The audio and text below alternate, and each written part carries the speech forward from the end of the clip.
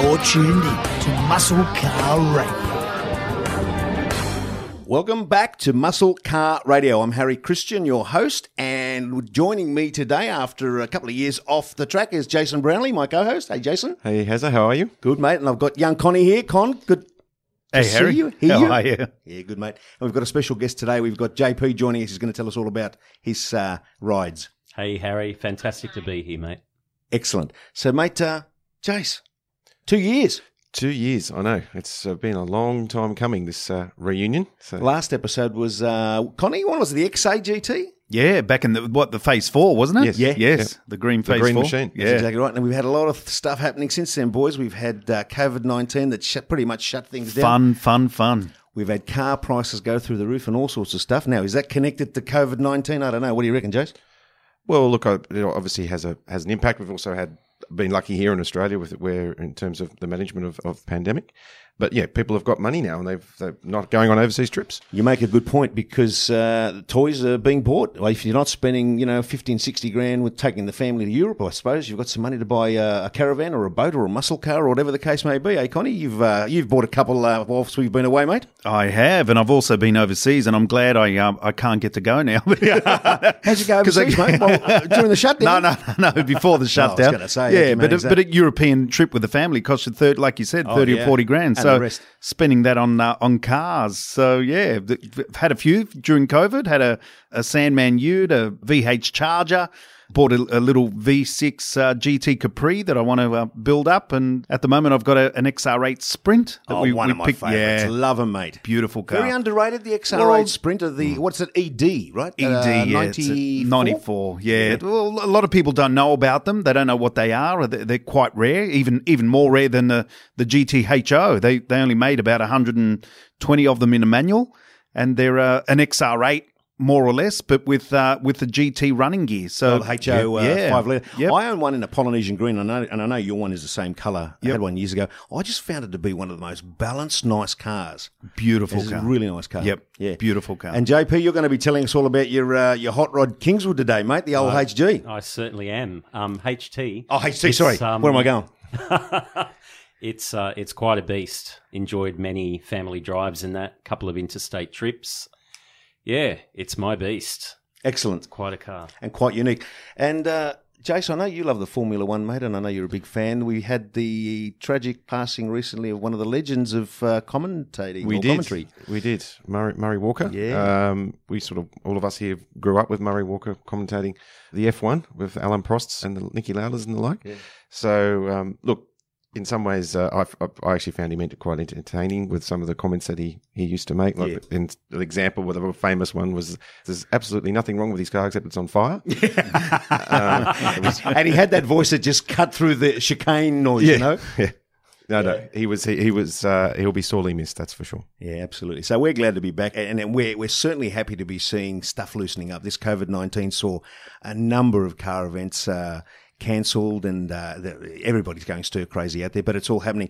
We've had car prices, as we're saying, going through the roof. What about that $1 million+ GTHO Falcon, Connie, that, what was it, electric blue Falcon over in Perth that was sold recently as part of an estate or something like that? But can you believe it? Over $1 million. Yeah, absolutely. And, people kept saying that, these prices are going to die and the cars aren't going to be worth that much, and there's going to be people that don't want them anymore and so forth. But it's proving us wrong. They keep going up and up. Now, enough of that. Very, very exciting news for Jason. Jim Richards is joining us, mate, the legendary driver, and I know you've been hanging out to ask him a few curly questions. I have been, because he's an absolute superstar of motor racing in Australia and New Zealand, where he first started. He's had a wonderful career, and he's had a massive impact on the racing industry in this region. And I can't wait to just ask him a few questions about Godzilla and when he was driving with Brocky and how all that came about, and also his history in New Zealand, which a lot of people probably don't know about. So it'll be really interesting to have a chat to Jim. And I know Connie's got a very curly question for him, but we won't go into it. Something to do with this and GDR on the podium. But anyway, we'll leave that for later. Now, and you don't realise, the record is what Bathurst wins is Brocky's 9, Brocky's right? nine times. Jim Richards, 7 wins. Yes, I know. That's no, he's no slouch. He's absolutely no slouch, and he's won multiple touring car championships. He's pretty much won every trophy that there's available in motorsport in Australia. So It's fantastic. Excellent. All right, we've got a lot to talk about. And you know what? One of his favourites is the Valiant Pacer. He's, Valiant's generally very big in New Zealand. They had Todd Motors over there that assembled them. They had the local content stuff. But he had this beautiful white E34 Valiant Pacer, which is the VG 4-barrel sort of Bathurst version. And he, much to his regret, sold it. I bought the particular car personally some 4 owners later, down the track in many years. And I actually remember driving it back from Melbourne. It costs about $1,000 in fuel, right? In third gear. That's right. It's only got 3 years. Yeah. Harry and I flew down to Melbourne and drove it back, and we stopped about, without exaggerating, maybe 6-7 times to fill it with fuel. Bathurst tank too, by the way. Would have been cheaper to get the thing transported. Hey, but what an experience, man. Wouldn't change it. What an experience. Absolutely. Yeah. All of that ahead of us. It's so good to be back, and thanks for tuning in. You are listening to Muscle Car Radio. Welcome back to Muscle Car Radio, and don't forget, stay tuned, because after the next break, we're going to have Jimmy Richards on, and Jason, I know you can't wait. I absolutely cannot wait, to speak to Jim. He's been an absolute anchor of the sport over the years. Excellent. And with us in the studio today, we've got JP.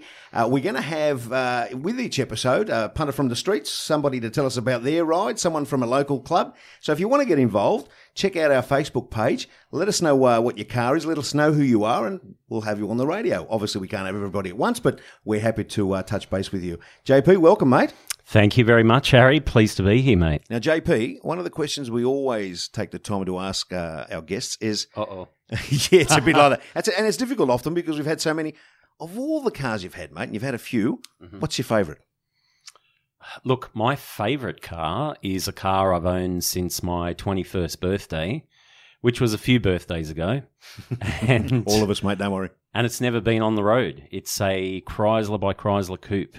A man after my own heart, like a 360 powered thing? It's a 360. It's serial number, build number 344 of 400 built.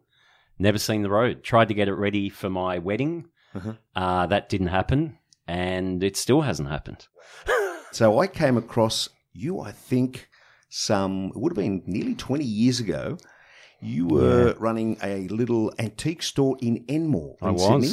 I was. And what attracted me to your shop was not the chandeliers and the... Do you remember that? Yes, I do. I remember very well. I think it was about 18 odd years ago.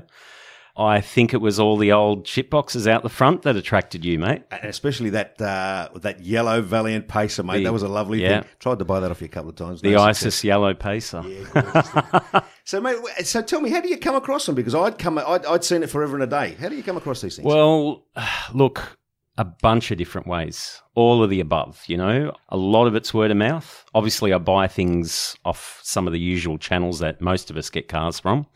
But yeah, a lot of word of mouth stuff. Do a lot of deceased estates. Try to look after people in the process. So get some referrals and return business. So yeah, they fall into my lap, and I generally see a lot of cars that not everyone sort of gets the opportunity to grab. So it's one of the good things about my job.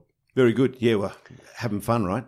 It is. It is. Love spending some money and getting some old cars. So stop teasing us, mate. Tell us about a few of the cars that you've had over the years. Well, there's been a few from the, I guess, more widely renowned to the more obscure, I guess. A lot of Toyota Stouts, some old... What, the old Utes, the old Toyota workhorses. Oh, yep, wow. Yep, the ones that were mostly green up in North Queensland, and they also ran around New South Wales as milk trucks. Some of the older boys may remember. But yeah, a lot of Valiants. I've had a lot of Valiants over the years. AP6s, AP5s. Yeah, a lot of Falcons and early Falcons as well. XK to XP. Hey, speaking of old Valiants, mate, I'll tell you what I picked up about a couple of weeks ago was an S-Series Valiant. It's like a 1962 slant six push-button order. You know the old Batmobile things? I sure do. Anyway, beautiful car. Sure do. But, mate, the one thing that has caught my attention amongst your stable in recent times is that beautiful HT Kingswood that you have. Quite a unique car. Yeah. Tell us about it, mate. The Kingswood. Oh, where do I start? Yeah, it's a beast of a thing. I've had it just under 7 years, about 6.5 years. Cashmere white, vinyl roof, black interior with the Gretel Castilian weave inserts. And it was quite a well-optioned car back in its day. All of those things I mentioned were factory options with a lot more options. And it's, rotisserie restored car. JP, is it a V8? Is it a It is. 6? It is. It's a what motor is it? 308. Wow. Just happens to be the first 308 HT Kingswood ever built. So it's Wow. Have you seen it, Connie? It's got the Monaro hubcaps on it. It's got the GTS dash in it. The seats are like that almost brogy sort of what do you call it, Castilian? But it's like like they did in the Brougham type thing. Yes, The more the plush. upmarket, mate. Fantastic looking car. Yep. And looking at it from the front, you'd almost go Monaro because it's just got that tough stance about it. I love it. So the GTS dash, was that standard? It was, yeah. The car was it was delivered with a bunch of factory options. There was the vinyl roof, the sun visor, the GTS dash, the gear lever lock, short console, bucket seats, blue tip aerial, GTS hubcaps. It did have overriders. It was delivered with overriders, but they're not on the car anymore. I think they're really ugly on a HK to G. Sorry if I've offended anyone. They look great on a HR and lots of other models, but not a HT, I don't think. So, JP, you mentioned just earlier on, like, it was quite amazing in terms of it's the first Kingswood with 308 in it. It is. Was that just on a piece of paperwork when you purchased the car, or did you have to do an investigation? Well, there's been a few tiers of investigation with this car. The owner that had it, not the person I purchased it off, but the owner prior to him, his name was Raymond, and he actually conducted the full restoration on the car. There was no sort of time or expense spared restoration. And Raymond knew it was quite a rare car and factory optioned with all these special options.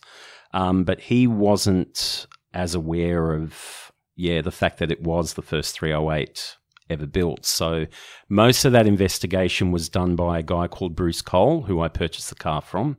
And he consulted with Ben Stewart, who wrote Monaro's story. And there was another guy who was quite, well known in Monaro and HK to G circles, James Van Buren, I think, if I've pronounced his name correctly. Sorry if I haven't, James. But essentially, this HT Kingswood was the first 308 Kingswood ever built. Everyone knows if you bought a HT Monaro or a Brougham and you didn't get the big motor, which was the 350, you got the 308. And of course, there was the 253. But if you wanted any other variant, whether it was a Ute or a panel van or a Kingswood or any of these models lower on the pecking order, lesser models, essentially they were a 307 if you weren't happy with a 253. So they had to use up the 307s from the HK series before they could start putting the 308s in those lower variants. So, by the time my vehicle came around, the 307s were done. And mine was the first 308 ever built. The first owner of my car was, in fact, GMH Holden. They used it as a pilot vehicle, conducted various tests and with the 308 in that particular body. So when you say the first car with the 308 or the first Kingswood with the 308, does that mean your actual car or... Correct. It is right, the so your actual car. car. The actual car, yeah. It is the actual It's quite a car. rare thing. That is but quite rare. That aside, and it's a lovely car, mate, and we'll post photos of it, and a little birdie tells me that you might be putting it on the market very soon too, just quietly. Well, it's one of those cars that I've actually considered putting on the market a couple times over the last 6-odd years. Anyone who runs a business could empathise with me, but sometimes there are these critical mass moments where you need to inject some cash into your business. I've had a few of those. And in the end, I've always decided, no, I'm going to hold on to the HT. What's changed a little bit at this point? I mean, I'm an antique dealer. Everyone knows with COVID, least essential businesses kind of got hit between the legs a little bit. Mine did. Well, mate, I don't want to be the scavenger at the feast. But, there is another little beautiful rocket in your stable, that beautiful HR wagon you've got. Yes. Do you still have that thing? I do still have that and thing. has the flashing and I the did, two-tone? I did tell you if that was ever going to be sold, you'd Yeah? be the first to know. You heard it here on Muscle Car Radio. Mate, real pleasure. Nice talking to you. Thanks for coming in today, JP. You're listening to Muscle Car Radio, brought to you by Muscle Car Sales. After the break, we'll have Jimmy Richards speak to us. Can't wait for that. Stay tuned.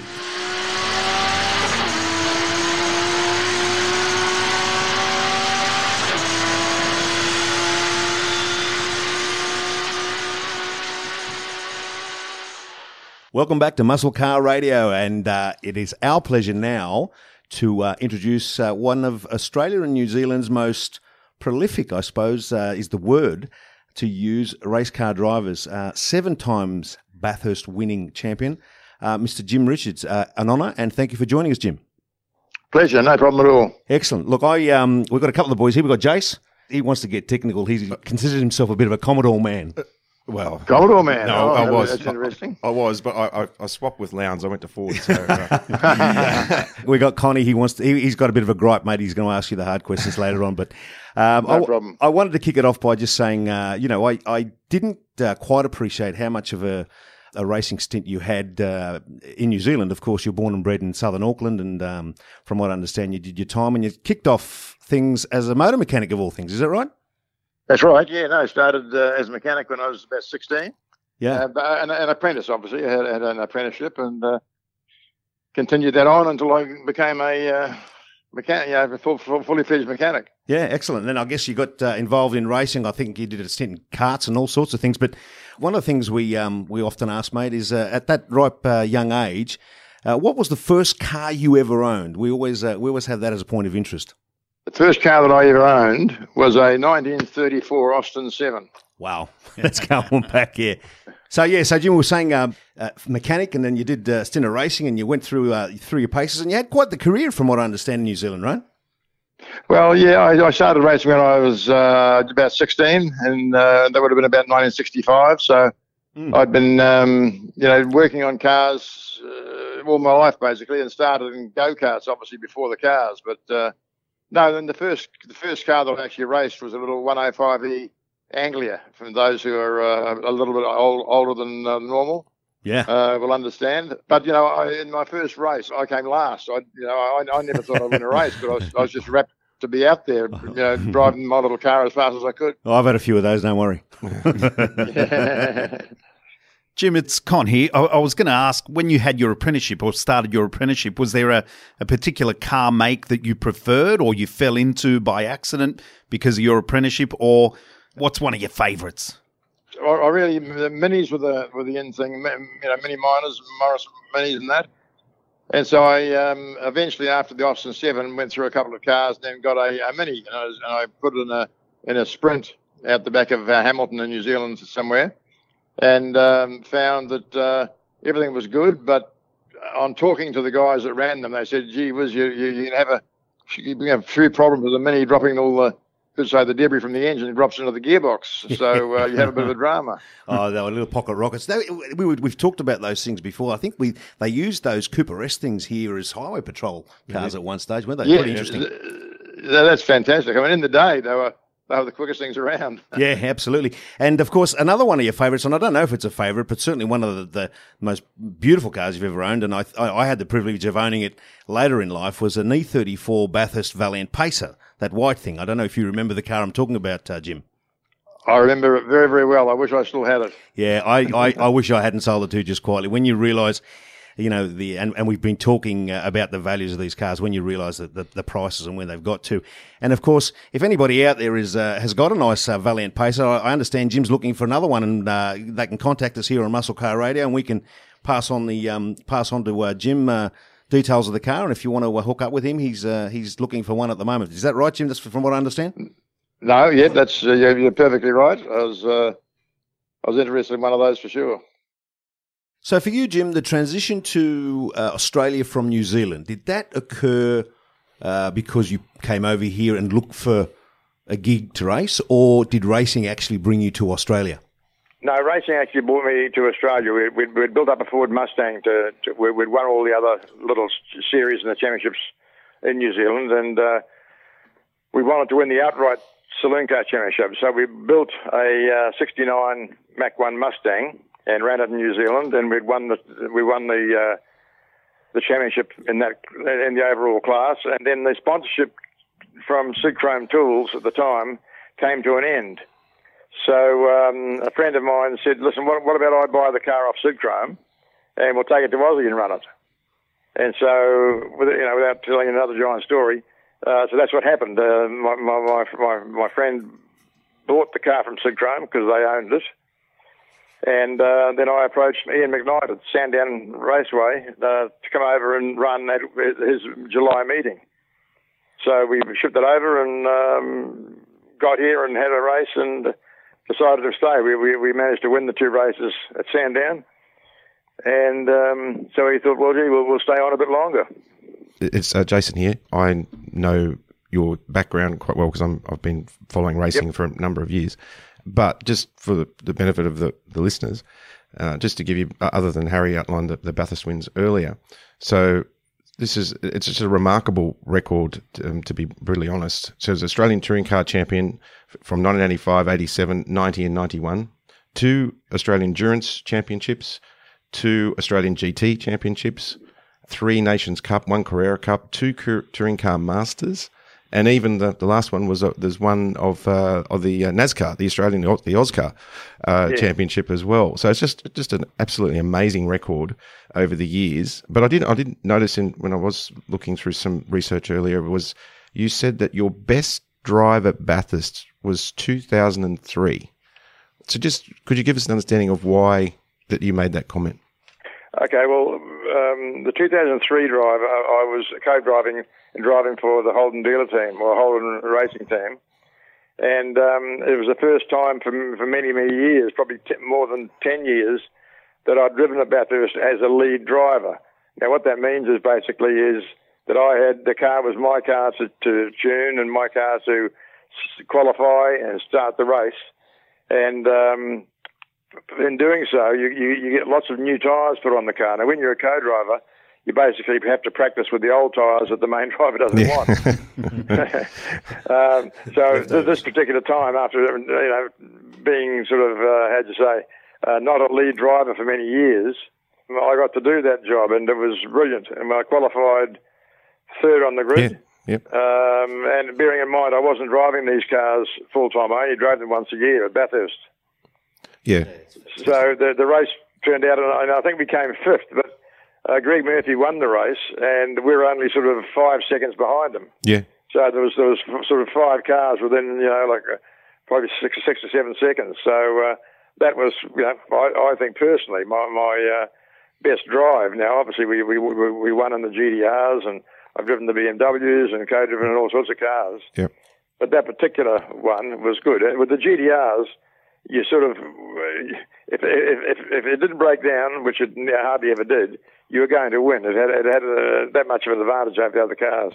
Just on that, Jim, before we go into Jason's next question, he's going to continue with more serious racing question. Oh. Con actually has a question for you in and around the GDR era. Con, you've been waiting for this all week, mate. I just wanted to know why you called me an arsehole. Well, if you have stayed in your tent and had the beers with the flap closed, then I wouldn't have. No. I quite the contrary. I was rapt when you won that race because I'm a believer of technology and when the GDRs and the Sierras came through and so forth, and saw exactly what you just said, the advantage that they had over, the old push rod 5 litre and the thing that the 4-wheel drive, of course. Absolutely, yeah, an amazing car, absolutely, and I understand why they banned them. In actual fact, although in this one, I'm very disappointed because they've got a car that was capable of winning whenever it went out, more or less. But in hindsight, it was probably the best thing because you would have had to have a GDR Nissan to win races. I mean, you might have a Sierra or a Commodore and maybe win 1 or 2 during the year, but the GDRs were pretty well bulletproof and they were quick in the wet or the dry. It didn't matter. Mm. Why were they so different to the Sierra, being both turbo and obviously that was a 4-wheel drive? Was the Sierra a 4-wheel drive? No. Yeah. No. Okay, so that was the main advantage, the fall drive and the turbo. Chassis dynamics are just so different. Yeah. Basically, and if it rained, of course, then you had another extra advantage where, I mean, we could come out of like say turn one at Bathurst in the pouring rain in the GTR and putting out sort of 650 horsepower and just put your foot flat on the floor and just change gears as you went up the hill. Wouldn't wheel spin, just tracked in a dead straight line. Where the Sierra, it had 680 horsepower, which was slightly more than us at the time. Of course, we'd start wheel spinning, and the drive, of course, it would wear the back tyres out, where we would spreading the load over four of them. Yeah, So that's basically, why they probably did the right thing by changing the regulations. Jim, just going back a little bit now, back to the 70s, and so one of my sporting heroes, right, is Peter Brock. And how did the drive come about with you and Peter in the A9Xs?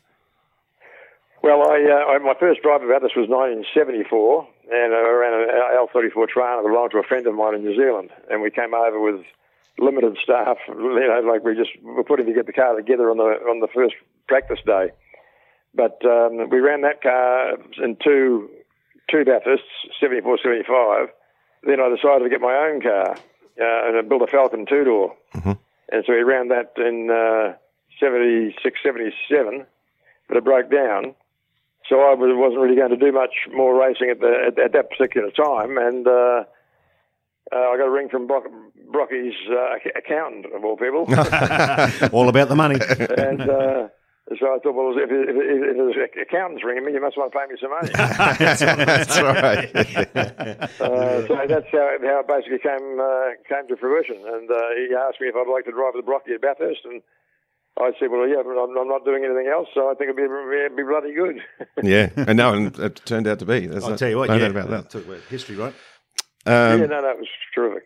We could talk for ages, right, about the BMW's period with Frank Gardner and that side, which is the amazing 635. The JPS car. What a beautiful machine. Have to be one of the best looking of all time. No, they are. That 635 even looks good nowadays. Yeah, yes. If it were produced today, it'd still be a stunner. Yeah, correct. But just so one final question is, obviously you've had a major impact yourself on motor racing here in ANZ, I'll call it. But you've still had a flow-on effect even after you sort of moved away from driving. And that was during that time, you in the early 90s with the GTR, you mentored Mark Scaife, who's obviously had a massive impact and still is on the industry.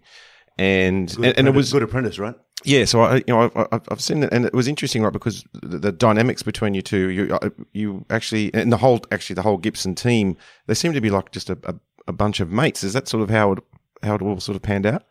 No, exactly. I mean, Fred Gibson was probably the first team manager to actually keep all the race team together. We ate breakfast, lunch, and dinner at the track. We finished all the work off at the track and then went home to the motel and went to bed, basically, rather than like most of the other teams would. As soon as the practice was finished, they'd head off home and get changed, get showered, and go out for a meal. And they always, got a bit too enthusiastic with the grog. So a lot of them would come back the next day hungover. So no, but as you said, I mean, I didn't really sort of mentor Scaife, but I did tell him everything that I knew that he wanted to know, and that was good for him because he'd ask me a question: "Am I going flat out around that corner, or how do you do this?" And I'd just tell him because I know that younger drivers coming on, the quicker they can fast track their learning experience, the better they'll be. And I was never ever worried about the Scaife might get quicker than me because eventually that does happen. One guy's 20 years older than the other. Young dog, old dog, right? The older guy's going to put out the pasture first. Yeah, excellent. So, and as we say, just an amazing career and. The 7 Bathurst wins. I mean, people talk about the all-time record number of Bathurst wins, but you're right up there, and all the other accolades, the stories, and we could go on forever today. What are you doing these days, Jimmy? I'm interested to see what it is that you do. Are you involved in motor racing at any level these days? Not really. No, I own a little Formula Junior historic car, which a friend of mine, Grant Walker, drives whenever he wants to, and. But I spent 46 years, I think it was, of going to Bathurst and racing something. So it was 36 years straight racing in the main category, and then another 10 years of racing in the Touring Car Masters Series. Amazing. You know, Amazing. so I was glad that I called it a day just before COVID. Then I just watched all last season on the tally and thoroughly enjoyed it. So I said, no, the time is right. I'll just stop driving professionally, you might say, and just drive a little bit now and again, in some club sprints and some hill climbs and a few things like that.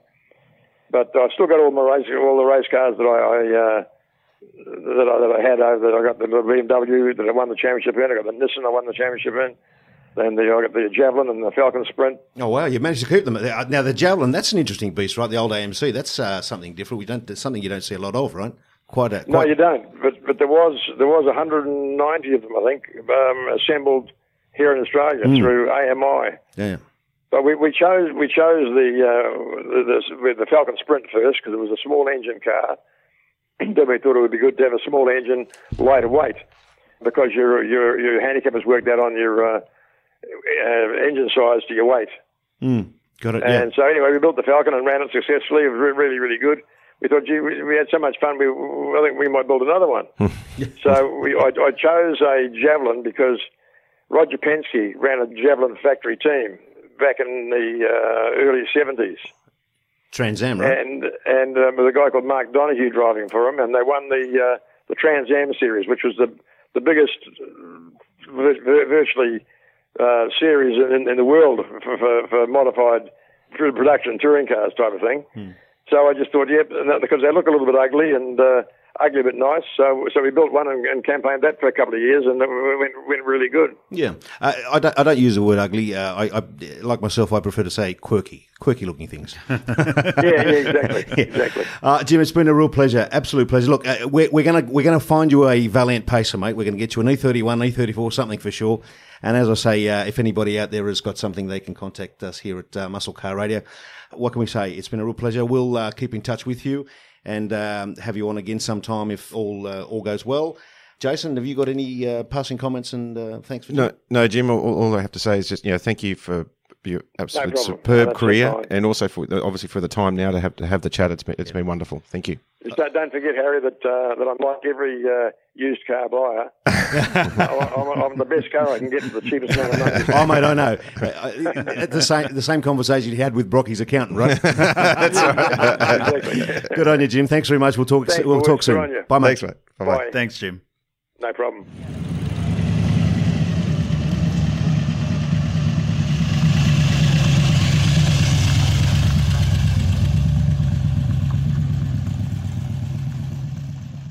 What about that, boys? Hey, Jace, you've outdone yourself. Great interview, mate.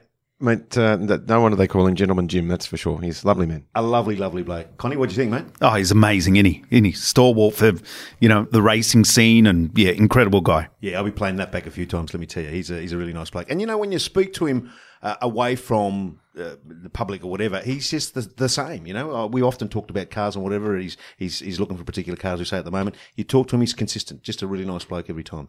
So that was a real pleasure. Hey, move on now. I was buzzed during the week by a listener on our Facebook page. Wants to know about, I haven't thought about this because we sort of take it for granted, alternative fuels, right? So electric cars, because I read during the week Hyundai have brought out like a hydrogen car, right? I'm sick of the whole conversation about alternative fuels and stuff. Yeah, I know it's going that way, but people are saying, these muscle cars that are being sold for $1 million that you won't be able to drive them, and I keep thinking, what a load of crap. What? What do you mean? Oh, as if they're gonna stop mining oil or what have you to go completely off tap and not produce fuel anymore because we're going electric. You probably won't have the jab either, will you, mate? Oh.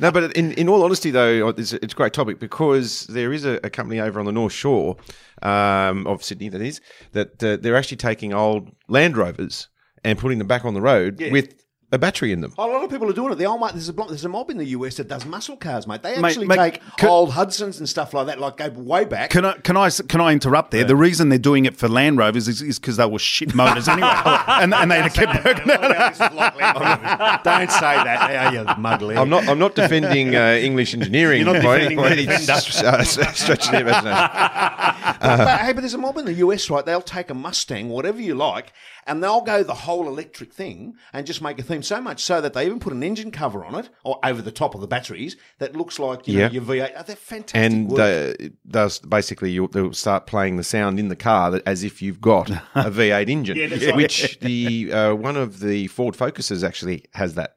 Yeah, It That feels plays wrong What somehow. does it go? A Shelby? No, it doesn't play V8. It just like when you're going through the gears, it goes bap, bap, bap, bap, like through the gears.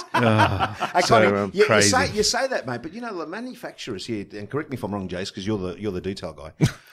2030? What's the year? 2030, yes, appears to be the key date. Yeah. And yes, there was Mercedes and a number of European manufacturers, but then I think the big call was GM and Ford in the United States said 2030 we're out as well. Yeah. And I went, Look, wow. I can understand about moving forward. You know, we've got to go to EVs or electric vehicles and so forth, but we're not going to leave the existing vehicles, especially in third world countries as well. Why not, mate? How many horse and carts are there around? Oh, come on, mate. You're very short-sighted. No. I don't think it'll die. I don't think it'll die off, and I think they'll maybe they'll have find some special alternatives Well, or they won't have absolutely. special fuels or mine enough just for those, interest vehicles and charge But the other charge you a thing- premium for it. But who knows? Correct. The other thing It'll is- actually drive the value up even more. Yeah, that's Yeah, exactly but the right. other But thing they is, want Harry- a producer, mate, because I'll tell you, there'll be a lot of $500,000 GT sitting by the roadside if that doesn't happen. And the other thing is, you're saying, the mining. I mean, you've got to mine to make electricity anyway. I mean, we're no experts, and I'd love to be able to talk to an expert about it, but and get into a conversation I'll with tell you it. what. Hey, but you're on that, so I'll tell you. So, folks, just quietly, if you want, on our Facebook page, ask some questions. Because we don't know. We're certainly not experts. Have a listen to us. We've got no idea what we're talking about. So what we'll do on the Facebook page, ask some questions that we'll ask the expert that we'll get on in our next episode. That's probably the best way to approach it, because the other thing is these hydrogen cars too, right? You talk about electric, but now they're talking hydrogen. I see Hyundai has brought out a fleet of hydrogen-powered cars. Now, they've got your old-school gearboxes and, transmissions, as in differentials and whatever, as opposed to electric motors, but that's going to be an alternative. That's going to be an option. So it'll be very interesting to see where it goes. So why don't we get an expert on? Folks, get your questions onto our Facebook page, Muscle Car Radio. You've been listening to Muscle Car Radio with Jace, Con. We've got our special guest, JP. Thanks very much for popping in, mate. You're welcome, mate. Thanks for having me. And Muscle Car Radio is brought to you by Muscle Car Sales. Talk to you next time. Cheers.